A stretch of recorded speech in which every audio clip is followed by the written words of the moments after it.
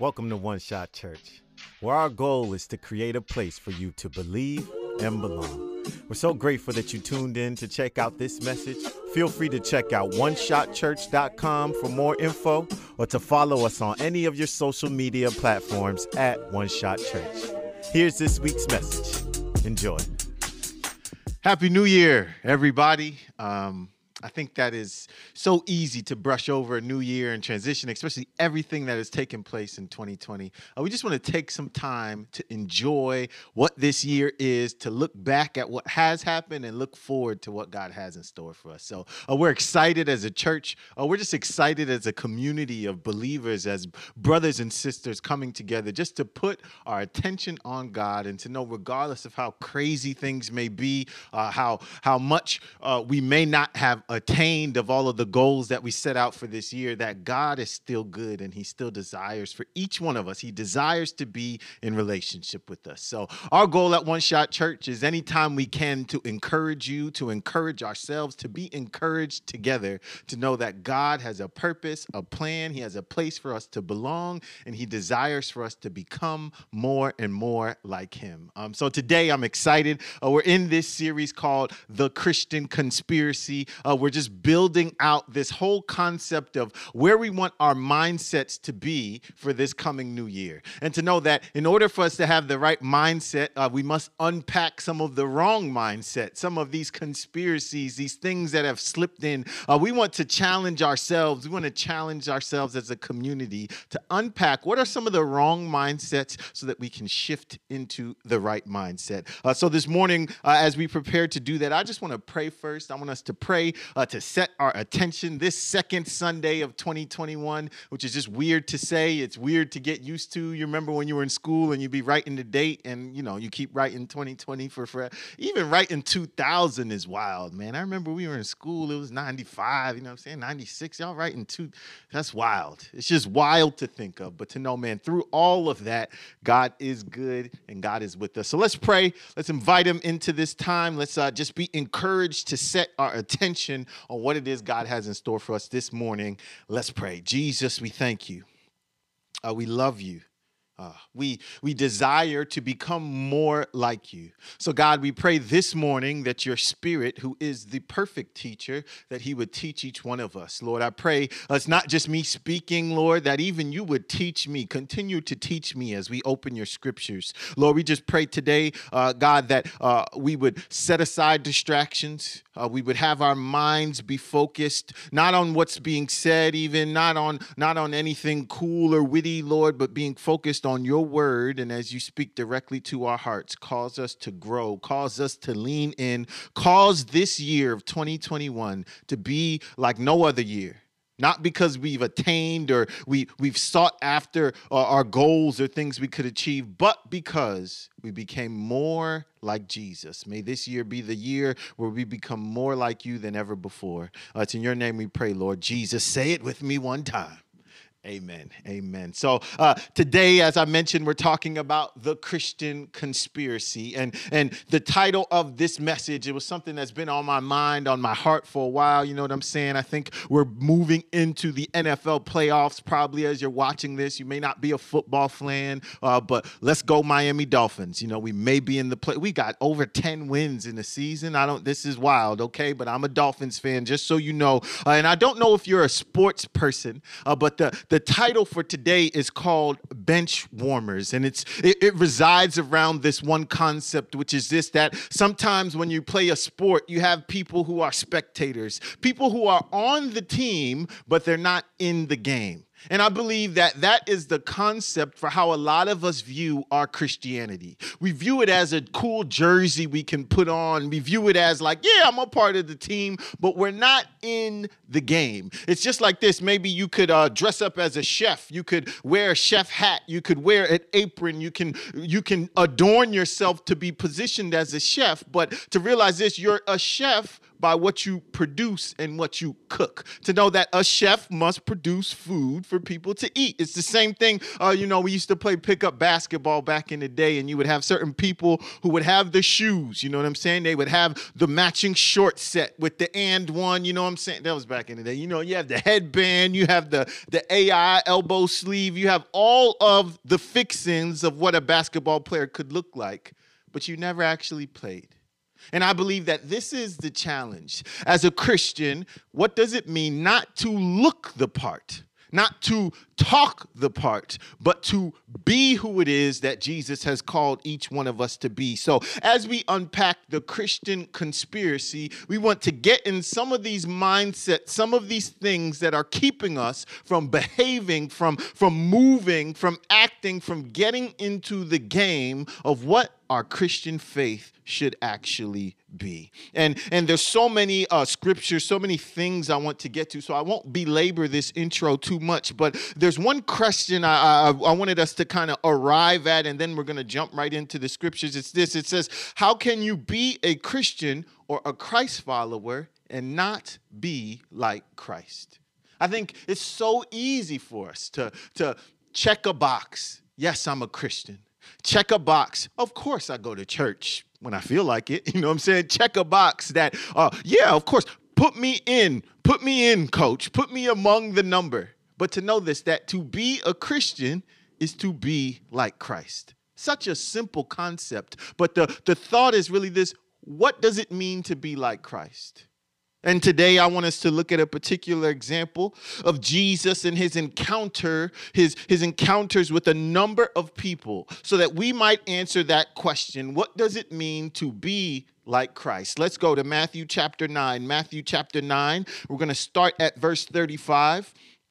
We're going to read through verse 38. These are going to be our central scriptures, and we're going to build upon these scriptures with a few other thoughts here today. But to know this, what does it mean to be like Christ? To be like Christ. Starting in verse 35, it says this. It says, Jesus traveled through all the towns and villages of that area, teaching in the synagogues and announcing the good news about the kingdom. And he healed every kind of disease and illness. Verse 36, when he saw the crowds, he had compassion on them because they were confused and helpless, like sheep without a shepherd. Verse 37, he said to his disciples, the harvest is great, but the workers are few.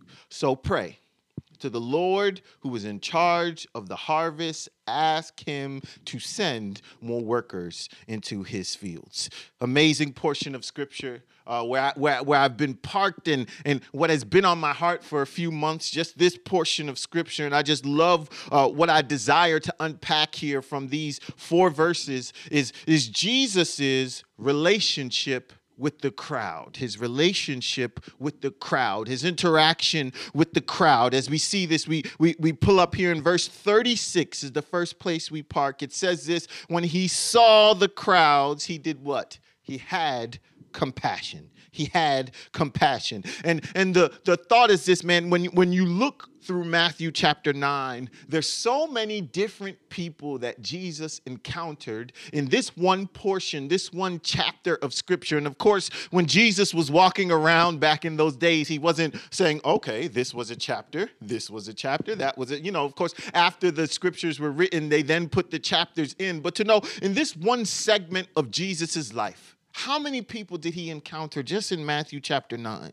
We see at first he encounters a paralyzed man, and that man and his friends. And Jesus heals that man who was paralyzed. Then we see Jesus encounters the person who wrote this gospel, Matthew, who was a tax collector. And he goes to dinner with the tax collector Matthew and his disreputable sinners, all of his friends that were seen as sinners. We see Jesus encounter synagogue leaders. He encounters John the Baptist's disciples. He encounters a woman who has been bleeding chronically and has been sick for ages. He encounters a crowd at a dead girl's house, outside of her house after she dies. He encounters a dead girl and brings her back to life. Then he encounters a man who was mute and who was demon possessed, and he heals him. And all of these people he encountered.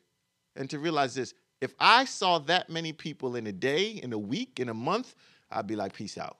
I'm tired. I'm tired. I don't want to see anybody else. I don't want to hear anyone else's problems. You know what it feels like to wake up some mornings and your phone is just like, hey, can you do this? Can you do that? Can you do that? And it's just all these texts.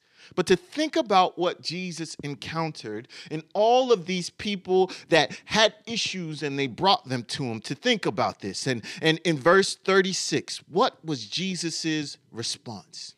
He didn't say, I'm going to check out.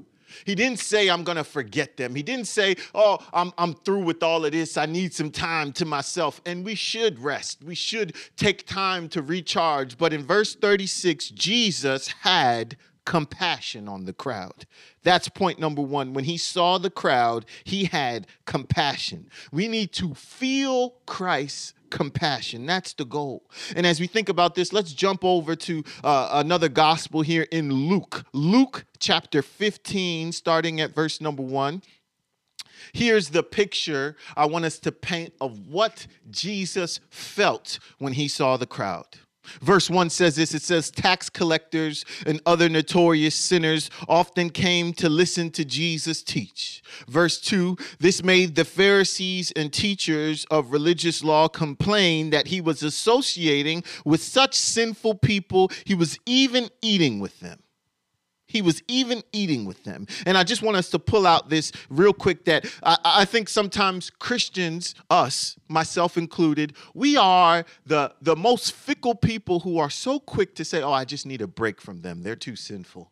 Oh, I need a break from so-and-so. They're pulling down my energy. Or I need a break from such and such. You know what I'm saying? They're just really stressing me out, or they're going through this season. And there may be times where God causes us to separate from people. But to know this, that the Pharisees, the religious leaders, when they saw who Jesus hung out with, they were questioning, how could he? How could he eat with these people? How could he? And this is the scene that is set up when Jesus begins to tell them this parable. And this is the compassion of our God. Those who we think he should pull back from, he leans into the most. And I think when we're asking, what is Christ like, to know this, that it's not us saying, man, I need a break. I need distance from people. It's us closing the gap. Verse 3, it says this. So Jesus told them this story. If a man has 100 sheep and one of them gets lost, what will he do? Won't he leave the 99 others in the wilderness and go to search for the one that is lost until he finds it? And when he has found it, he will joyfully carry it home on his shoulders. And I just want us to stop for 1 second there. Verse 4, it says, won't he leave the 99 others for that one?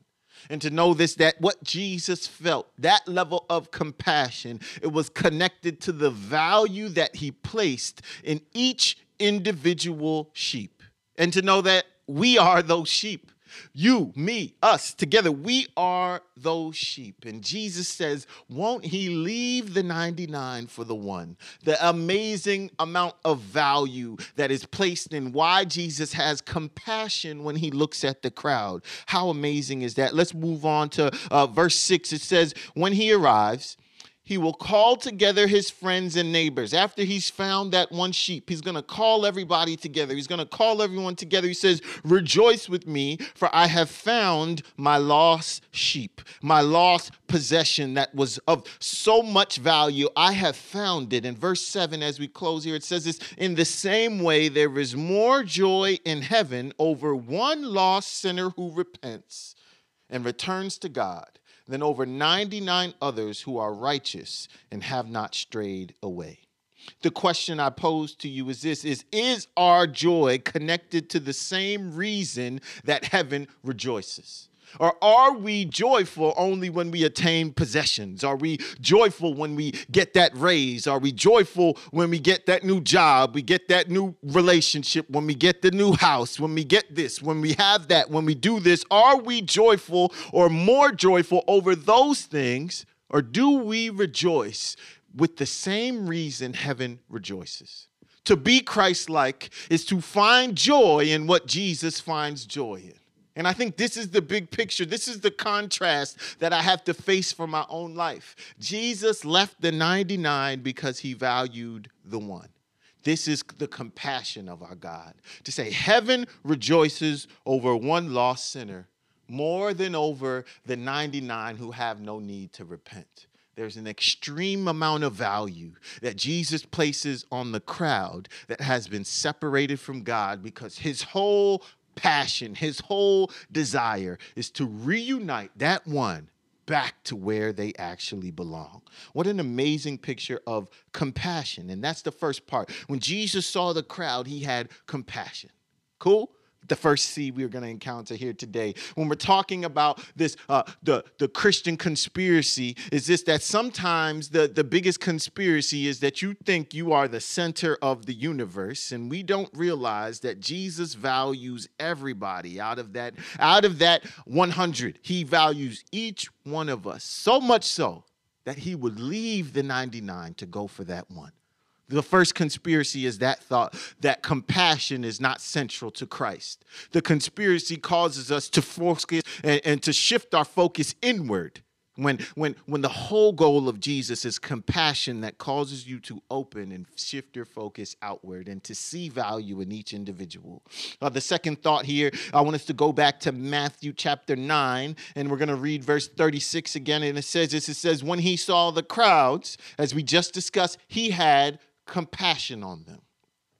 We talk about why did he have that compassion. Of course, it was just as we mentioned, he saw the value that they had, but then also it's the condition. It's the condition of the crowd. And we see the condition here. It says he had compassion on them because they were confused and helpless like sheep. Oh, isn't that familiar? We just read that. We just read that in Luke 15. The one sheep that strays away. He says they were confused and helpless like sheep without a shepherd.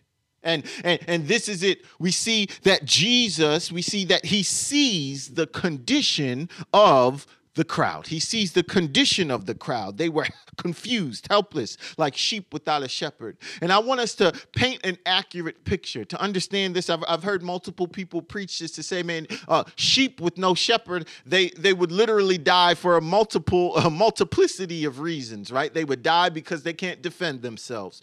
They would die, sometimes they said, because they can't even get bugs out from boring into their ears and doing all types of stuff. They would die because they have no direction to where to even find food and find grass and find shelter. The sheep are completely helpless with no shepherd. And I believe that this is the condition of all man, separated from our Father God, separated from Jesus himself. Let's look further at the condition of man. Ephesians chapter 2. Ephesians chapter 2, we saw that Jesus, man, he was moved with compassion first. And secondly, he saw that they were confused and helpless like sheep without a shepherd. Ephesians chapter 2, verse 1 says this. This is the condition all of us were in. Me included, you included, no one excluded. Here's the condition. It says, once you were dead because of your disobedience and your many sins.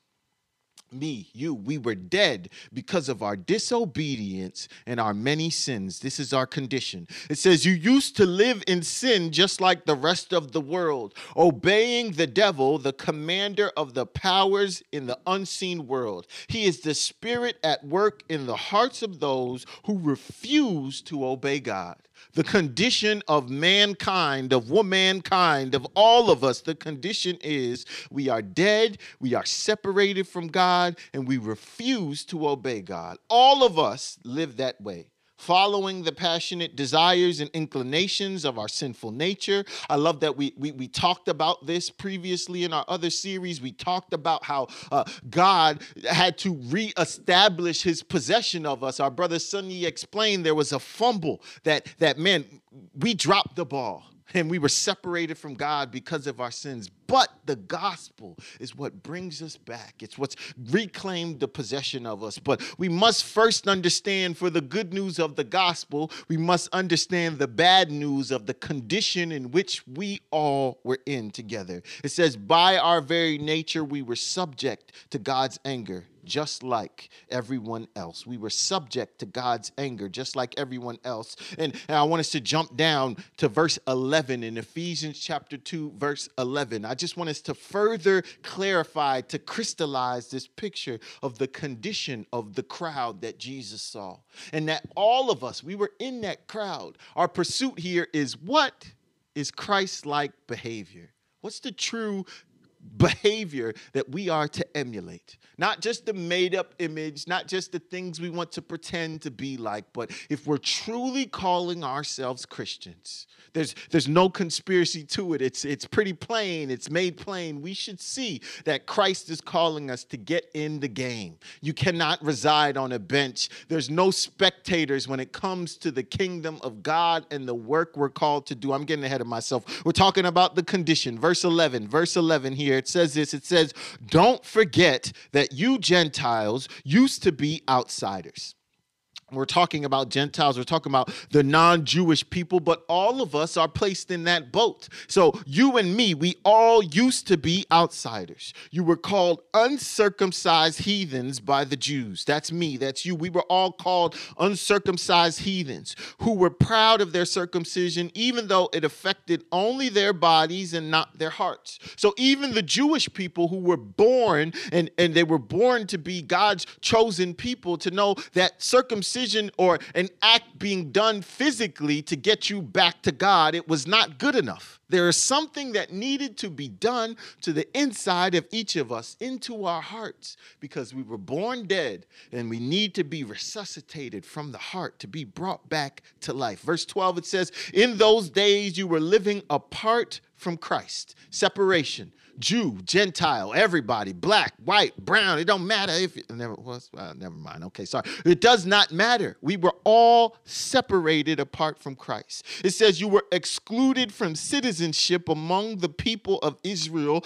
and you did not know the covenant promises God had made to them.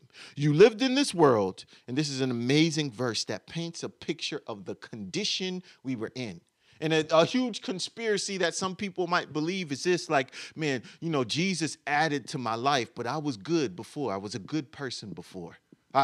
Everything was okay, and Jesus just added to the goodness that was in my life. No, you were not good. I was not good. It says this. It says, you lived in this world without God and without hope.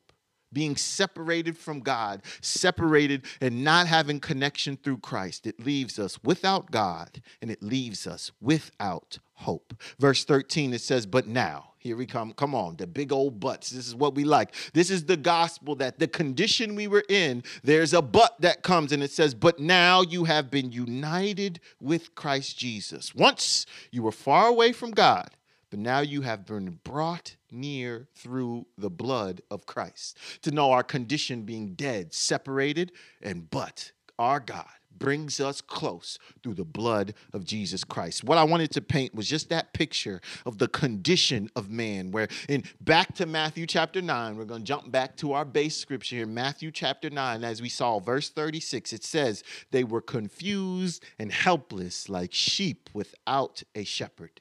That's who the sheep were, the shepherdless sheep. They were dead in their trespasses and sins. They were without God. They were without hope. But our God is the one that reunites us. The whole picture we're painting is, what did Jesus see when he saw the crowd? First, he saw the crowd and he had compassion on them.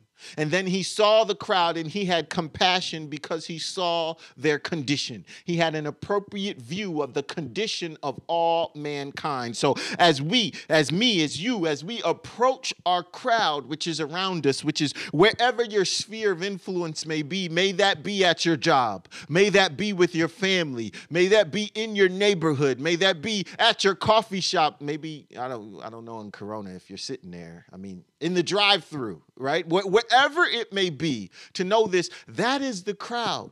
The question is, how did Jesus engage with that crowd? And to know to be a Christian is to emulate the behavior of Christ and how we encounter the community around us. That is what it means, right? So to know Christ had compassion, Christ had a clear view of the condition of those people, and lastly here today, that there was a calling involved. There was a calling, compassion, a clear view of the condition, and then there was a calling. In verse 37, it says this. It says, he said to his disciples, Oh, I love this verse here. It says, he said to his disciples, the harvest is great, but the workers are few.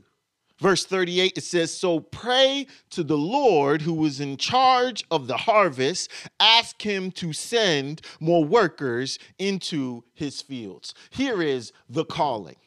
I wish I had more time. I do not. But this is where I wanted to park here today. The calling.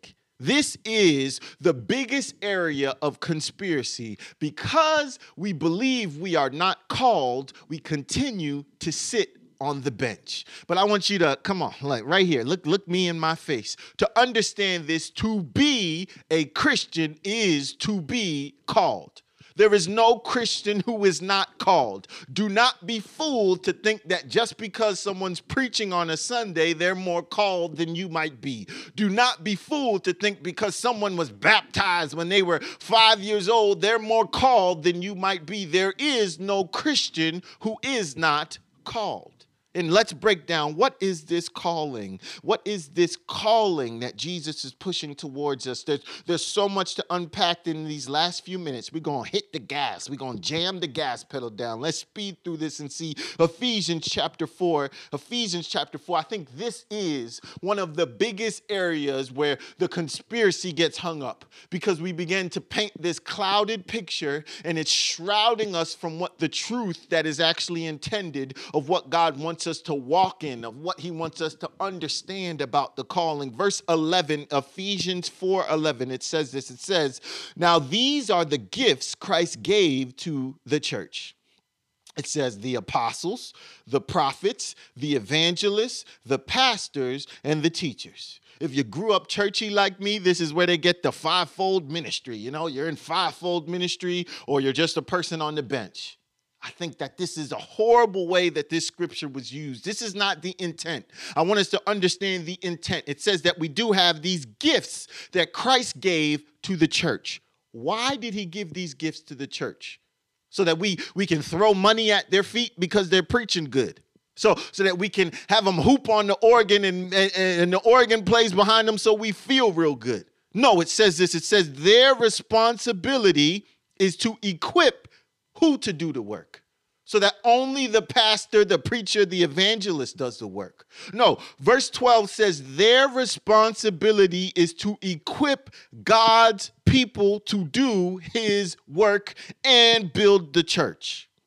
The point of the pastor, the preacher, the evangelist, the apostle is not so that they do the work. It's to equip us, to equip themselves so that we all might be equipped to do the work together. Verse 12, it says God's people to do his work and build up the church. Verse 13, the church, the body of Christ. Let's not leave that part out. That's what the church is. Nothing else to it. It's the body of Christ. No person owns the church. It's the body of Christ. Verse 13 says this will continue until we all come to such unity. It's not just the preacher sitting up in the big chair on the pulpit. It's not just the preacher who's so distant from the sheep. It's saying this is the unity, the unity in our faith and knowledge of God's Son, that we will be mature in the Lord, measuring up to the full and complete standard of Christ. Verse 14, this is the one that's going to sit all of us down in the corner, and I want us to hear this together, me included. It says, verse 14, then we will no longer be immature like children. Here is the biggest conspiracy about church, is that you don't think you need to mature. Is that I don't think I need to mature. The point of the church is that we would mature, and then we will no longer be immature like children. What is a child? Why is a child immature? A child is immature because they have no compassion, because all they can do is focus on themselves. If I'm hungry, I fall out on the floor until my mom or dad feeds me. If I'm tired, I'm going to throw a fit because I don't want to go to sleep, because I'm going to do all of these things, right? To understand this, that a child is immature because they're focusing on themselves. And then I love when the Bible interprets itself. It says this, it says, we won't be tossed and blown about by every wind of new teaching. We will not be influenced when people try to trick us with their lies, so clever that they sound like the truth. What is immature? Immature is when you are not rooted. I love what Rodney was sharing there. It's about being rooted. When you have shallow roots, you are immature because you cannot withstand the storm or the winds that come.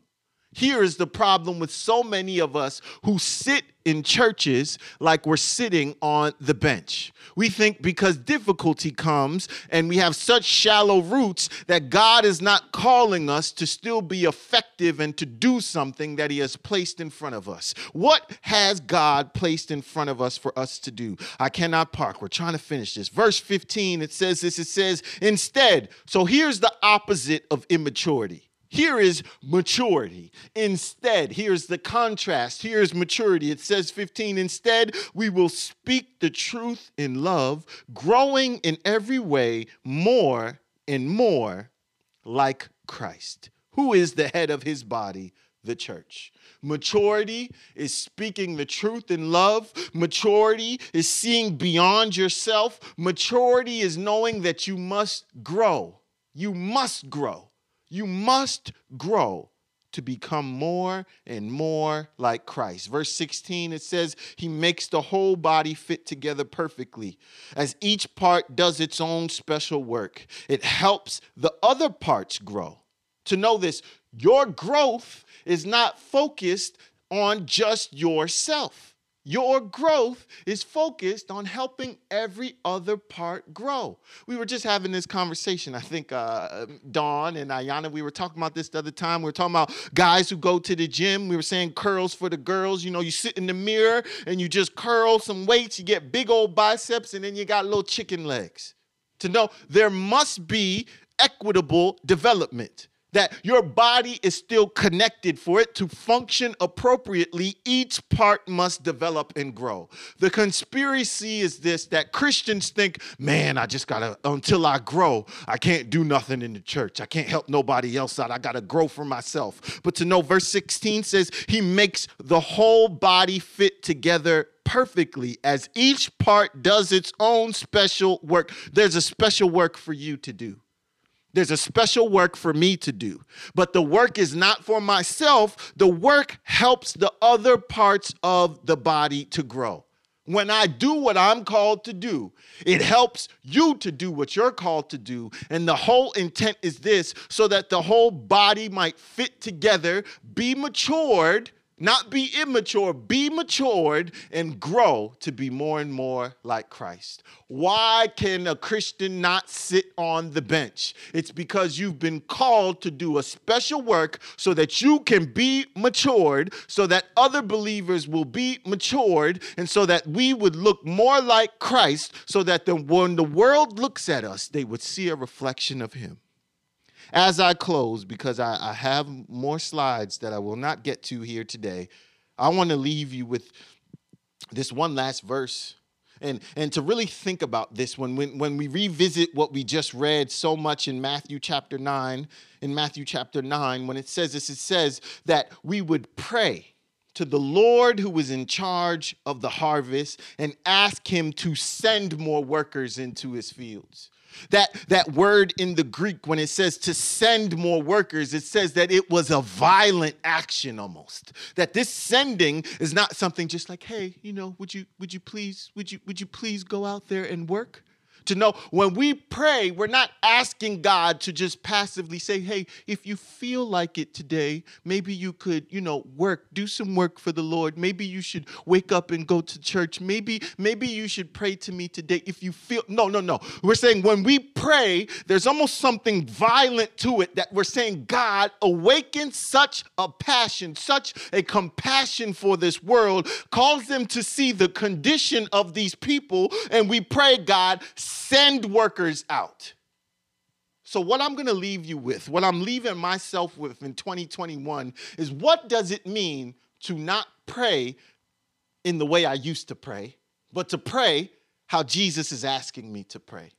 He says, pray for the Lord who is in charge of the harvest And he's saying, don't just pray, God, you know what I'm saying, bring in a harvest miraculously, however you will. He says specifically pray that you would send workers out.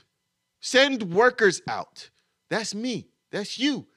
Pray that you would cause Christians, starting at One Shot Church, starting at churches in Silver Spring, starting at churches across the United States and across this globe, that you would send workers out who would understand there is not a Christianity that's lived on the bench. The game is in the harvest field, and God has a special work for you to do. This last scripture, because you know what I'm saying? I'm rapping it, and I'll keep rapping. I ain't going to do it to you today. I ain't going to hold you. I ain't going to hold you. Colossians 4,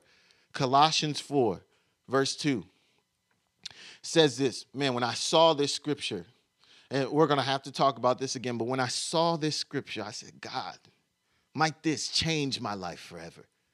Colossians 4, verse 2, it says, devote yourselves to prayer with an alert mind and a thankful heart. And he says, what are we praying for?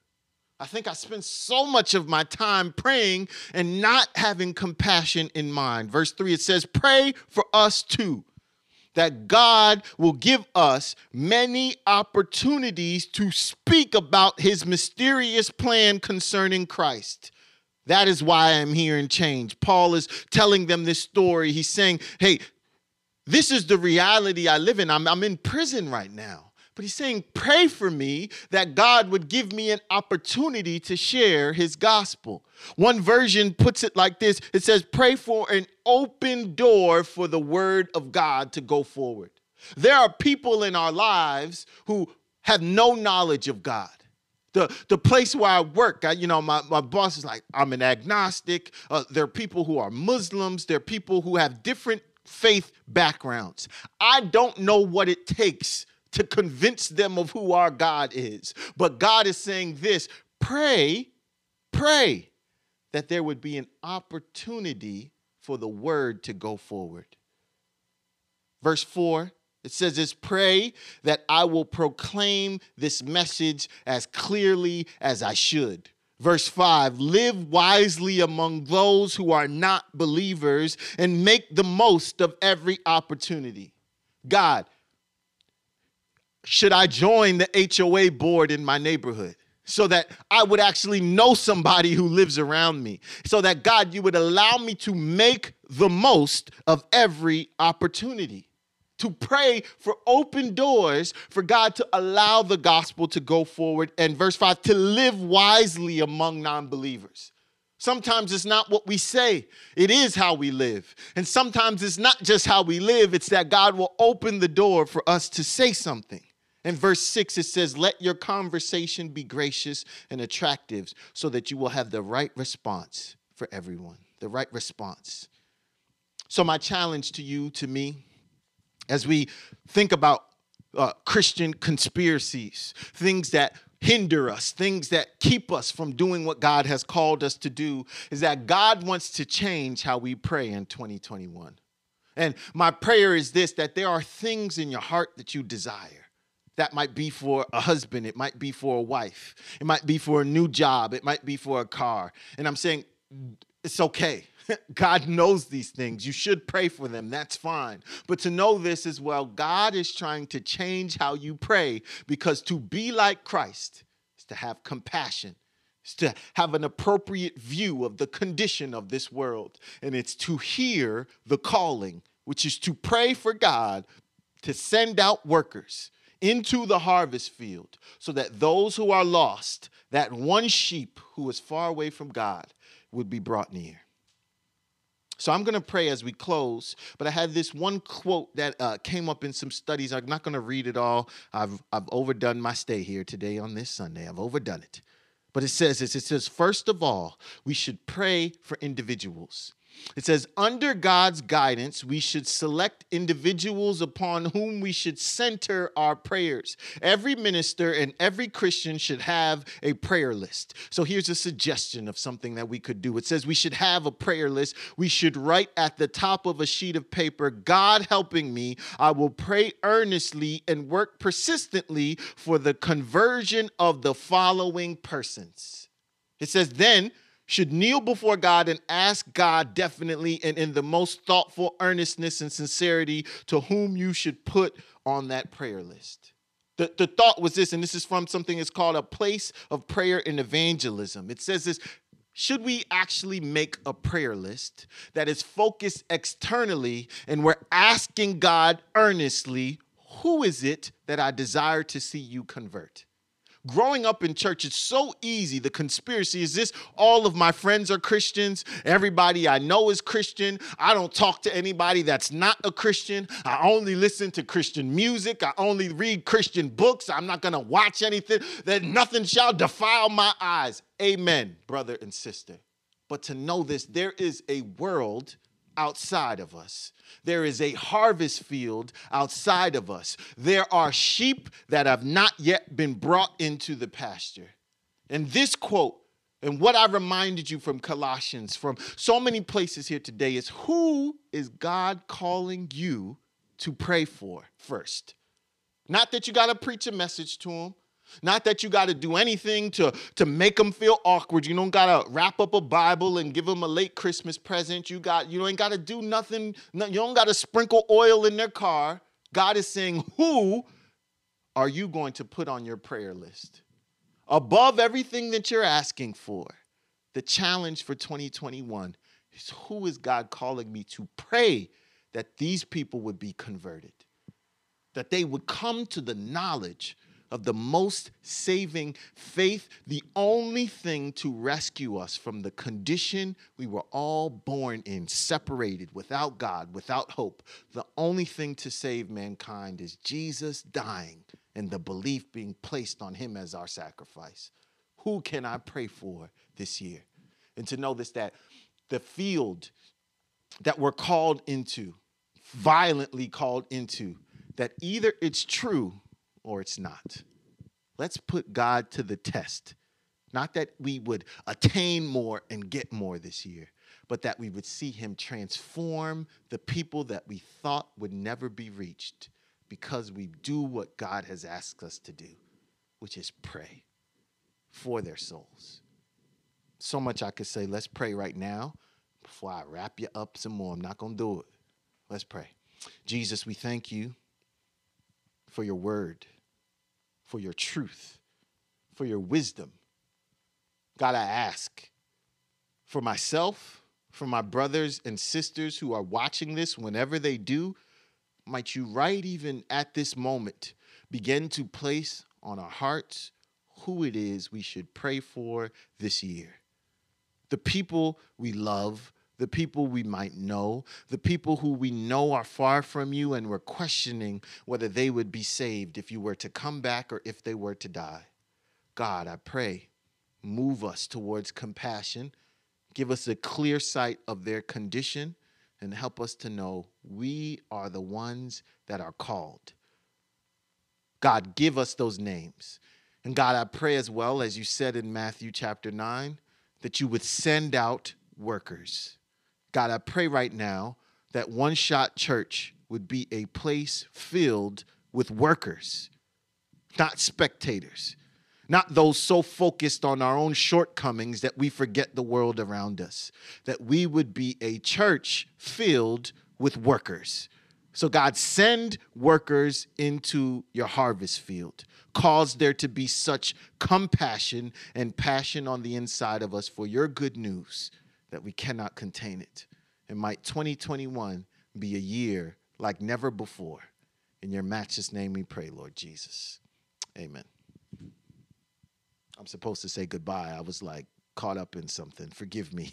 You guys, thank you so much for tuning in with us. We cannot wait to continue this year with you. Thank you so much for rocking with our church. And the hope is this, that more than that, God would transform our lives this year so that we would see what it is that he sees. God bless you guys. Have a good week. Peace.